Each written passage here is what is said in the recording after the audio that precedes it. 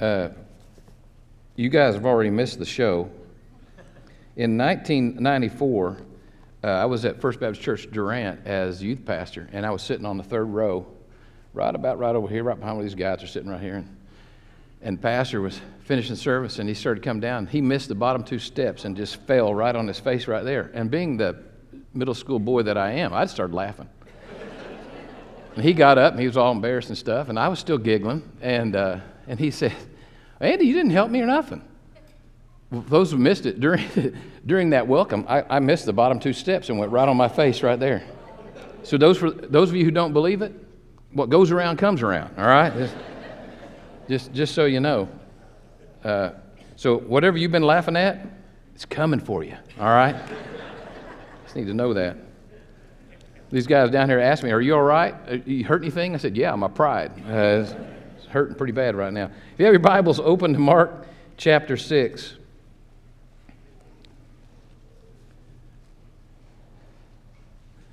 Mark chapter 6. As we continue in this study of Mark, we're going to look at starting verse 7. We're going to read down through. I'm going to read down through verse 32. This is another one of those what's called Markan sandwiches. It's a story where he starts one story, Mark does, and then in the middle of it there's another story, and then he concludes the first story. And the story that he begins is the story of the disciples, the apostles, being sent out by Jesus to do ministry. And as he sends them out to do ministry, you kind of get, everything's kind of on this high note, and then all of a sudden he goes right into this story, this tragic tale more detail than we get anywhere, of the death of John the Baptist. And he talks about the death of John the Baptist.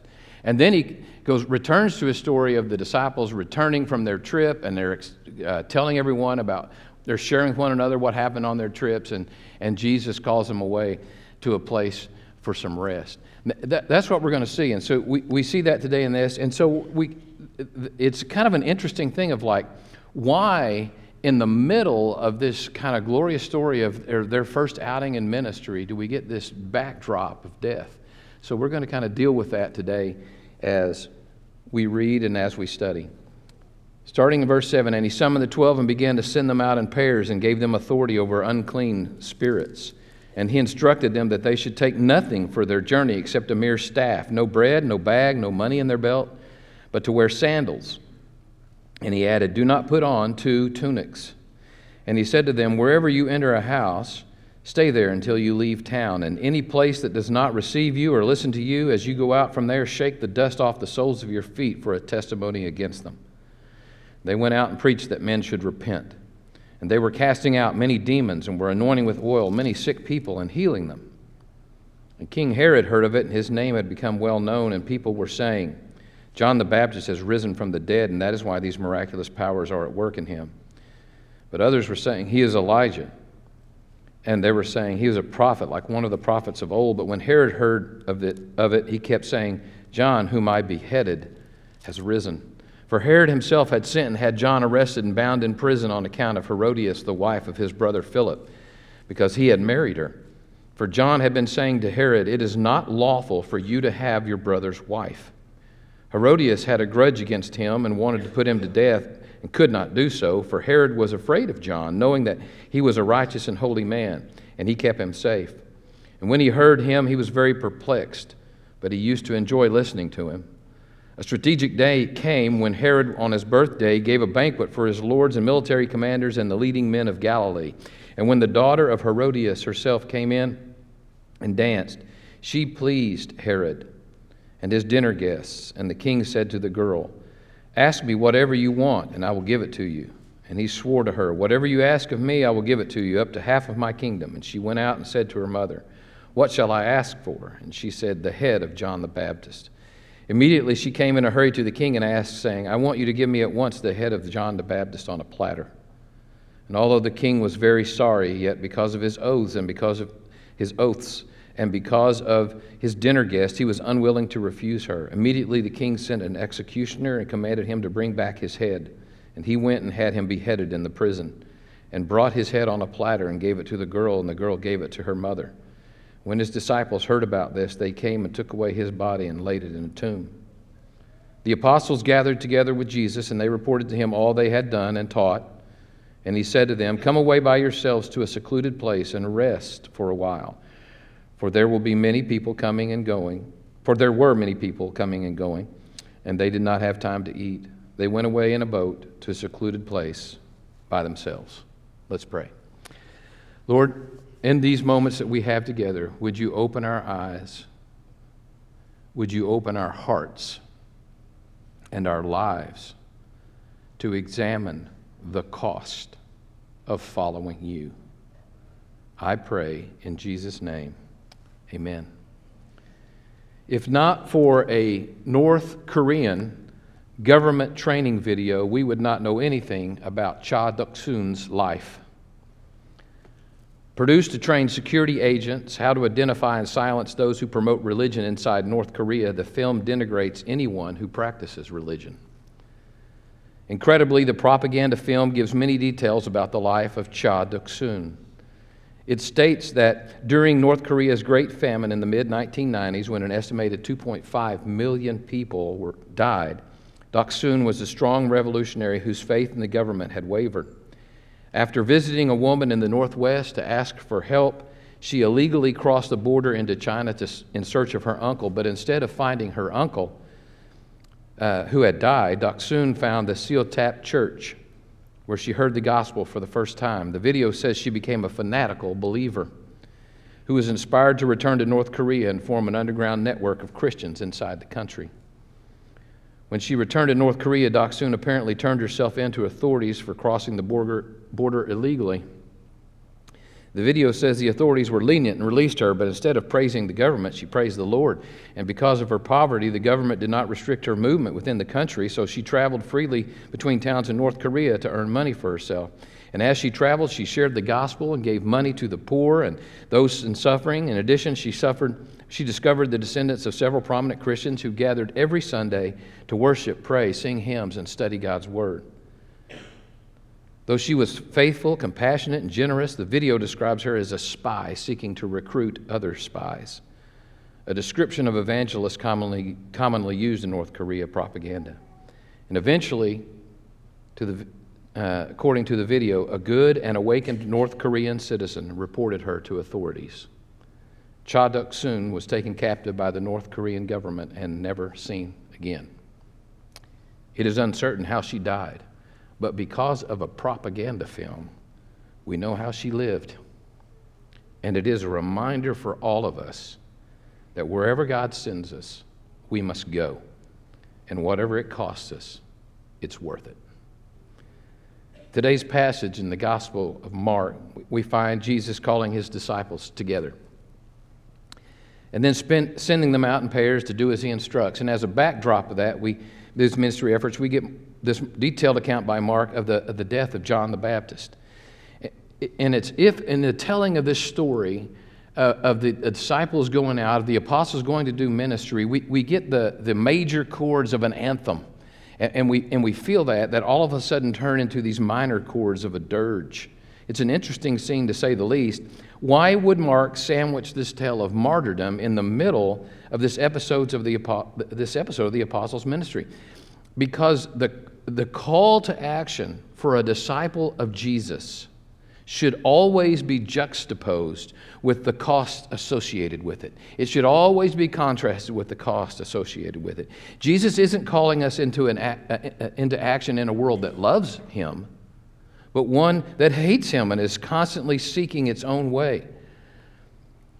Listen, there is no other adventure as exciting as following Jesus, but the Lord wants those who follow him to know this: the price for taking this ride is everything.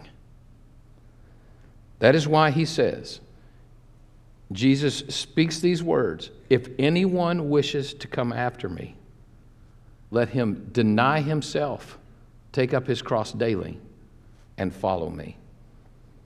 So let's look at what we find to be true for the disciples in being sent out by Jesus. First, I think we find that their means was reliance. That is, The means by which they would get by is totally relying upon God. Their means was reliance. Jesus sent them out with these instructions. Take nothing with you. This is a Harrison translation. Take nothing with you but a stick. You're going to go out, put on one tunic, you're going to put on your sandals, and you're going to take a stick with you, a walking stick. Okay? That's all he does. Last Christmas, my son got for me season tickets to the Razorback games. Now, I don't know if that was a gift or if it was payback for some perceived mistreatment that he had when he was younger. At this point in the season, I'm not sure which one that was. But a month ago, Kim and I went to a game, and because it was an early game in the morning, we didn't want to travel so far early and get up so early in the morning, so we went to Van Buren, Arkansas, and stayed overnight, one night before that football game. Here's what we took on our one-night stay. We took a small ice chest, 2 carry-on size suitcases, a backpack, a computer case, a purse, a pillow, several books, and a blanket. One night. All right? I'm just going to stop there or I will be in so much trouble. All right. But these guys left for an unspecified amount of time, and all each one took was the clothes on their back, the sandals on their feet, and a walking stick. Jesus said they were not to take bread, don't take a bag, don't take money, and just in case they planned to take extra clothes, but technically still obey the rules. That is, there's always one of those disciples that was going on. Hey, he said just the clothes on their back, so I'm going to put on an extra tunic, so at least I'll have a change for later. He said, do not put on 2 tunics. He knew that somebody was in there was going to try that. When Jesus sends them out, he wants to teach them to rely completely on God for all they need. In doing so, they learn that they can trust in him. Now, in doing so, they learn this, that God goes before them and prompts people to meet their physical needs. Can I tell you something? God goes before you and meets your needs if you'll rely on him. He does that. Do you recall the story of the colt Jesus rides into Jerusalem during his triumphant entry? Now, we were talking about this morning in Sunday school. I'm going to get to that in just a second. But in Mark 11, 1 through 6, as they approached, so this will be later in the study in Mark, as they approached Jerusalem at Bethphage and Bethany near the Mount of Olives, he sent 2 of his disciples and said to them, go into the village opposite you, and immediately as you enter it, you will find a colt tied there on which no one has ever sat. Untie it and bring it here. And if anyone says to you, why are you doing this? You say, the Lord has need of it, and immediately he will send it back here. They went away and found a colt tied at the door. And outside the street, they untied it. And some of the bystanders were saying to them, what are you doing, untying that colt? And they spoke to them just as Jesus told them, and they gave them permission. And, right before the Lord's Supper in the upper room, right before that Last Supper, Jesus sends the disciples in and said, I want you to go into town. And because the disciples are like, where are we going to have this dinner? Go into town. You're going to find a guy carrying a water pot. He's going to meet you there, and you follow him, and he'll take you to an upper room, and that's where we're going to have things. Now, we discussed that in Sunday school. It was like, well, these guys had great faith, to trust that they were going to meet someone and for the colt, and this guy with the water pot, and all these things. But you know what? They had already learned back in this episode when Jesus sent them out to teach, carrying nothing, that if they relied on him, they'd have everything they needed. Disciples were quick to do as Jesus asked because they had learned that they could rely on him to meet their every need. So when he sends them out this way, he's teaching them that they can rely on God. He's also teaching them that God will supernaturally empower his servants. They went out and they began to heal people of sicknesses. They were anointing people with oil, and they were healing their sicknesses. They were casting out demons. Now, I don't know if any of them had any experience of that up to that point, but when they go out and start doing that, and their own just paired together, and Jesus isn't nearby, they got to be just amazed at what's going on. And they would see many convert to faith in Christ as they go out and they would share. They would go out into a village and someone would actually take them in and keep them in their home. They're seeing these things. Listen, they would see people healed and these demons cast out and people come to Christ. Why? They would see this accomplished because of what the Scripture says in verse 7. You see it? It says, He gave them authority. God, when He calls you to do something, do you think you're going on your own? You're not going on your own. He gives you authority, supernaturally empowers you to do what He's called you to do. And everything the apostles accomplished was because Jesus empowered them to do so. Now, don't miss this, okay? When you relinquish control of your life and choose to completely rely on God, you're not taking some outlandishly blind chance that could result in failure. You're making the one and only decision that results in meaningful life. That's what you're doing. And that's what we learn about these disciples here, is that their means was reliance. Well, we also see that their metric was receptivity. That is, the standard by which things were going to be judged. The metric, what they're looking at is, who's going to receive us? How are they received by people? The disciples were told to stay with those who open their doors to them and shake off the dust of the soles of their feet as a testimony to any who would not receive them. Now that may sound harsh. We're going to get to that in a second, though. But Jesus is teaching them a few things here. One, He's teaching them that it's important to focus on those who are receptive to the gospel.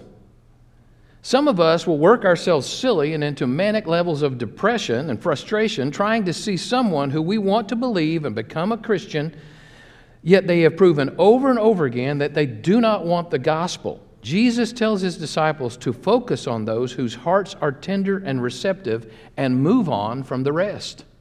Now, I'm going to tell you right now, there should be people some squirming in their seats right now because it makes me too feel uncomfortable because it's like, you don't ever give up on anybody. He's not saying that because He's not saying to give up on people. What He is saying is that the gospel is never received by force, and we need to quit force feeding worms to dead fish.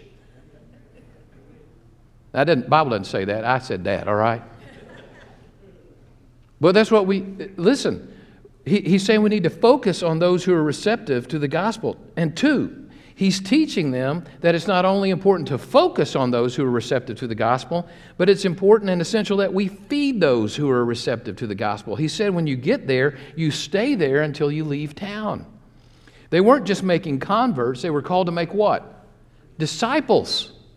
Right? They're called to make disciples. The more time they spent with those in a given town, the deeper they would grow the roots of those believers. Colossians 1:28 and 29 says, "And we proclaim Him, admonishing every man and teaching every man with all wisdom, so that we may present every man complete in Christ."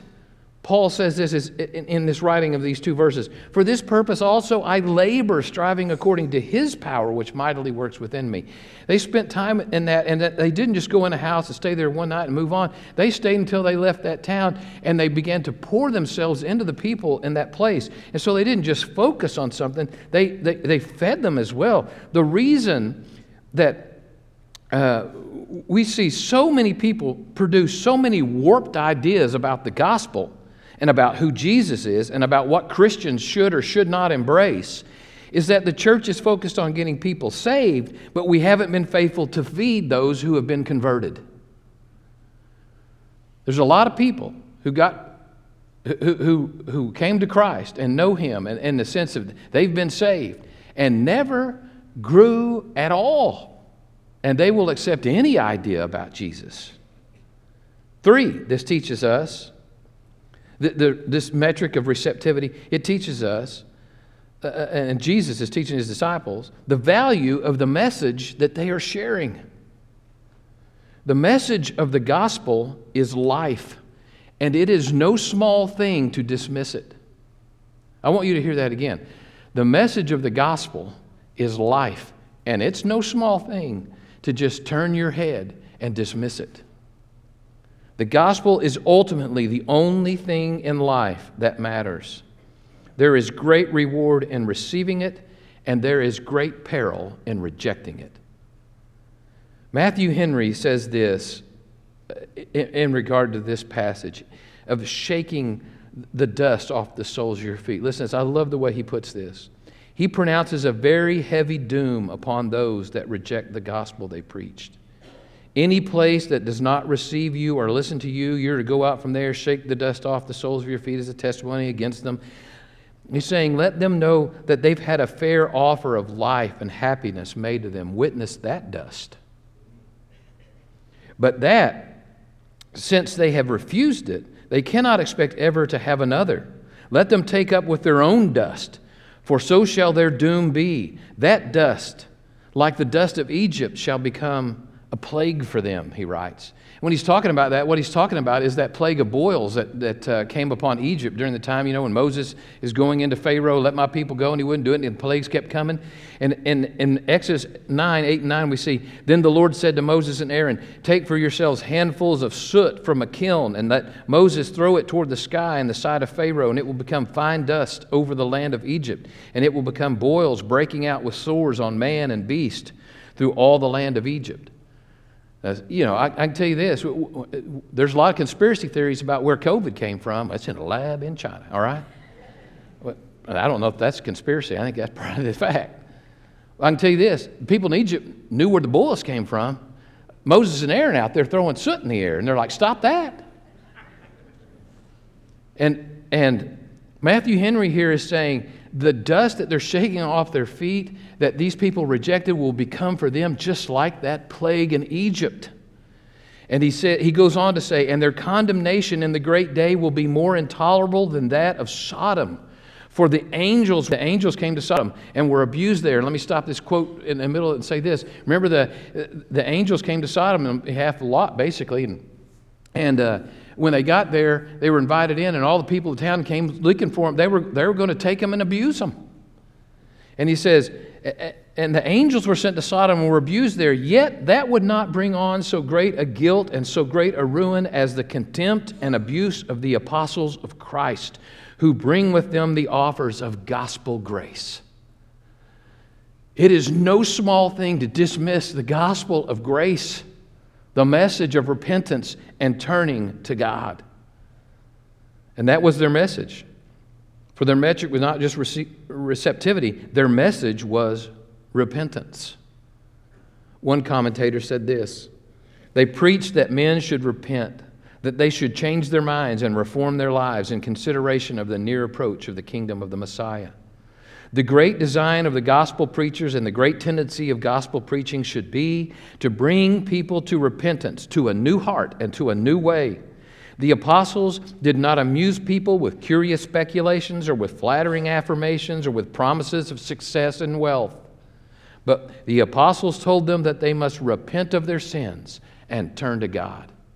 That was their message. Can you hear something from this morning? You looking this way? Look. If you don't know Jesus, you need to repent of your sins and turn to Him. He is ready to forgive you and save you. In the book of Acts, when Peter is filled with the Holy Spirit and he began preaching on Pentecost, that day of Pentecost, he brought the fire. All right? And he preached Jesus as the Messiah and the listeners as the crucifiers. If you remember that sermon, he's going on.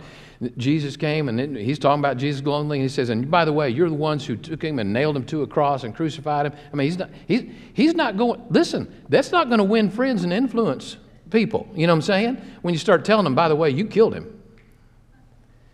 But he's preaching it, filled with the Holy Spirit. He's preaching this message. And he called the people to repent of their sins and be forgiven so that times of refreshing could come from the Lord. And the result of what he preached, when he preached the gospel message of Jesus and repentance, here's what happened from Acts 2, 37 through 41. Now, when they heard this, they were pierced to the heart. And Peter and said to Peter and the rest of the apostles, brethren, what shall we do? And Peter said to them, repent, and each of you be baptized in the name of Jesus Christ for the forgiveness of your sins, and you'll receive the gift of the Holy Spirit. For the promise is for you and your children and for all who are far off, as many as the Lord our God will call to himself. And with many other words he solemnly testified and kept on exhorting them, saying, be saved from this perverse generation. So then, Those who had received his word were baptized, and that day there were added about 3,000 souls. Why was there so many people that were moved and believed at that moment? It's because Jesus has put on the message of the gospel the power of God. And when we share that we are to repent of our sins and turn to Christ, people are saved.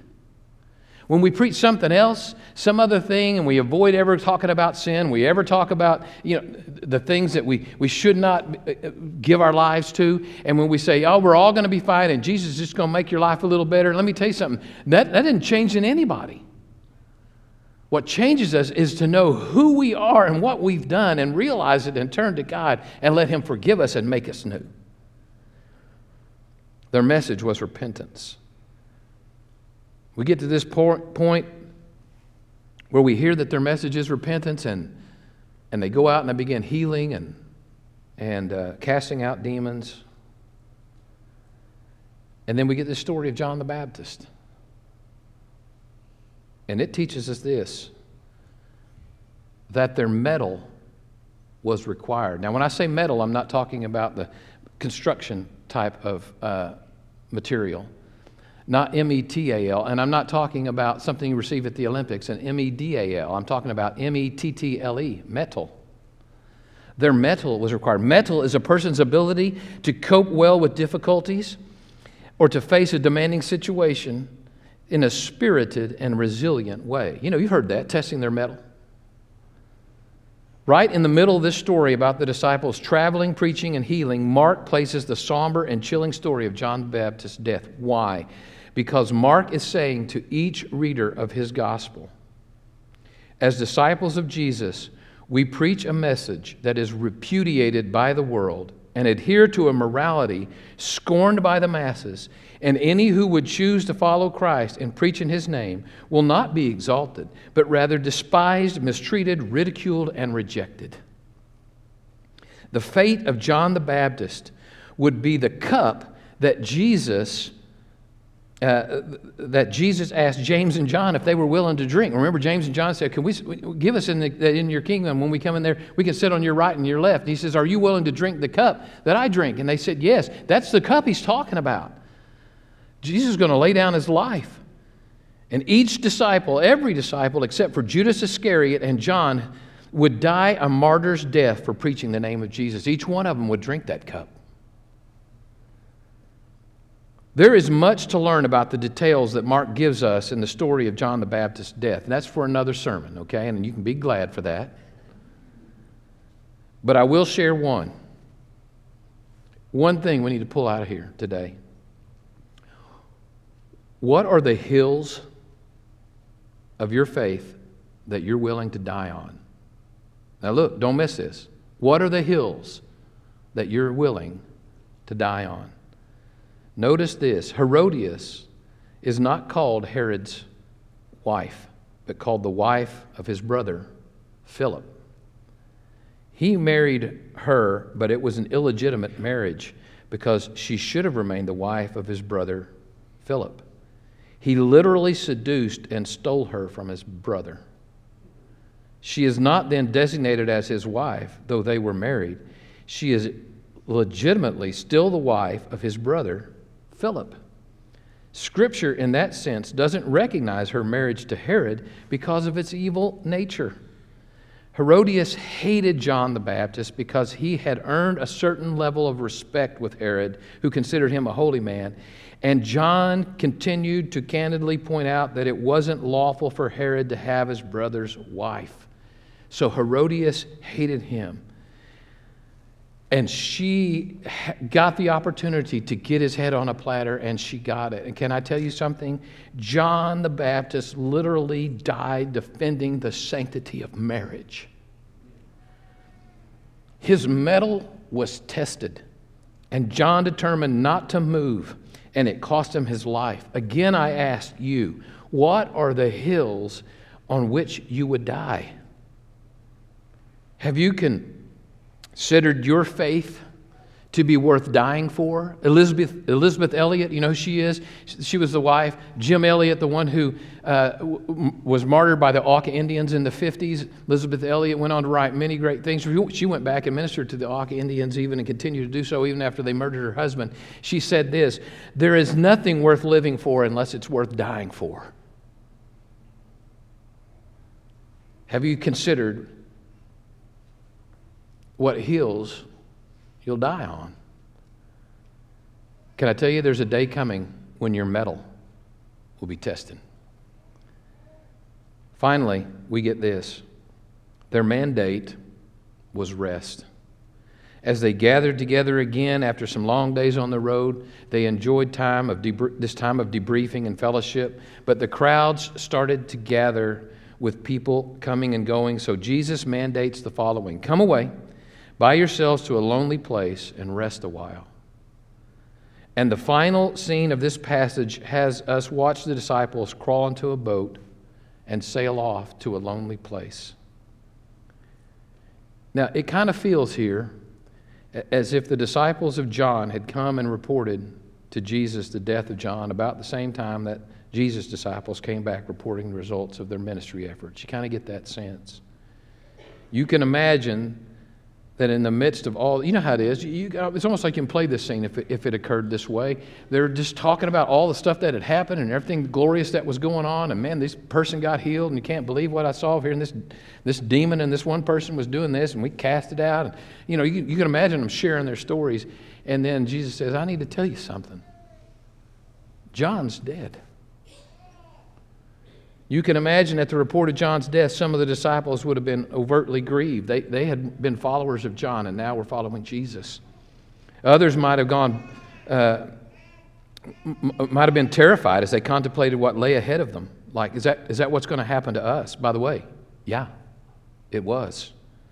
And others might have just gone blank, drained of their last emotional resource after a grueling season of ministry. Like, what? We came in here celebrating what had happened and we hear this. Either way, here's what Jesus does. He compassionately assigns for them rest.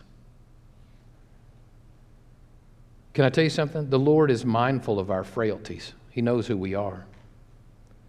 Psalm 103:14, for He Himself knows our frame. He's mindful that we are but dust. Jesus knows these four things. Listen, He knows our bodies need rest. He knows our minds need clearing. Yeah, you ever have your parents, when they got upset with you and they laid down the decree and they said, now you just go somewhere and think about that. Jesus here in a more compassionate way is saying you need time to rest and to think about that. He knows our spirits need settling when they're disturbed. And He knows our hearts need refreshing. And that's not done among the crowds, but in the lonely, the secluded places. That's where we draw into the very presence of God. And that's where we're able to say with the psalmist from Psalm 73, listen, you will keep on guiding me all my life with your wisdom and counsel, and afterwards receive me into the glories of heaven. Who is there in heaven but you? And I desire no one on earth as much as you. My health fails, my spirit droops, yet you remain. You're the strength of my heart. You are mine forever. O God, your nearness is my good. You are my refuge, and I will tell everyone of your mighty works.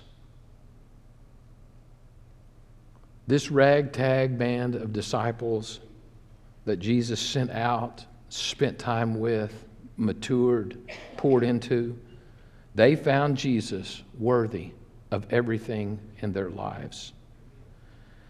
John the Baptist found following the Lord worthy of everything in his life. Cha Duk-sun found Christ worthy of everything in her life. Here's my question. Do you? Do you find Christ worthy of that? Let's pray. Lord, I pray today, as we have this time of decision, that those who are here today who might not know Christ or have never made a decision, maybe some have been coming a while, but they just have never decided to follow Jesus, that today would be the day of salvation. They would say, I need to repent of my sins, and I need to give my heart and my life to Jesus. And I believe that Jesus died to pay the penalty for my sin. And I believe he rose from the grave to give me the hope and promise of eternal life. And today I'm giving my life to him. I pray that that would happen. Lord, for the rest of us in this room who may be believers, help us to contemplate the hills that we should die on. And do we have a faith that we would die for? If not, Lord, I pray that we would repent of that and that we would give our all to you every day as you've called us to do from the beginning. Lord, this time is now yours. We give it into your hand and we pray for your will to be done. In Christ's name, amen. Would you stand to your feet right now?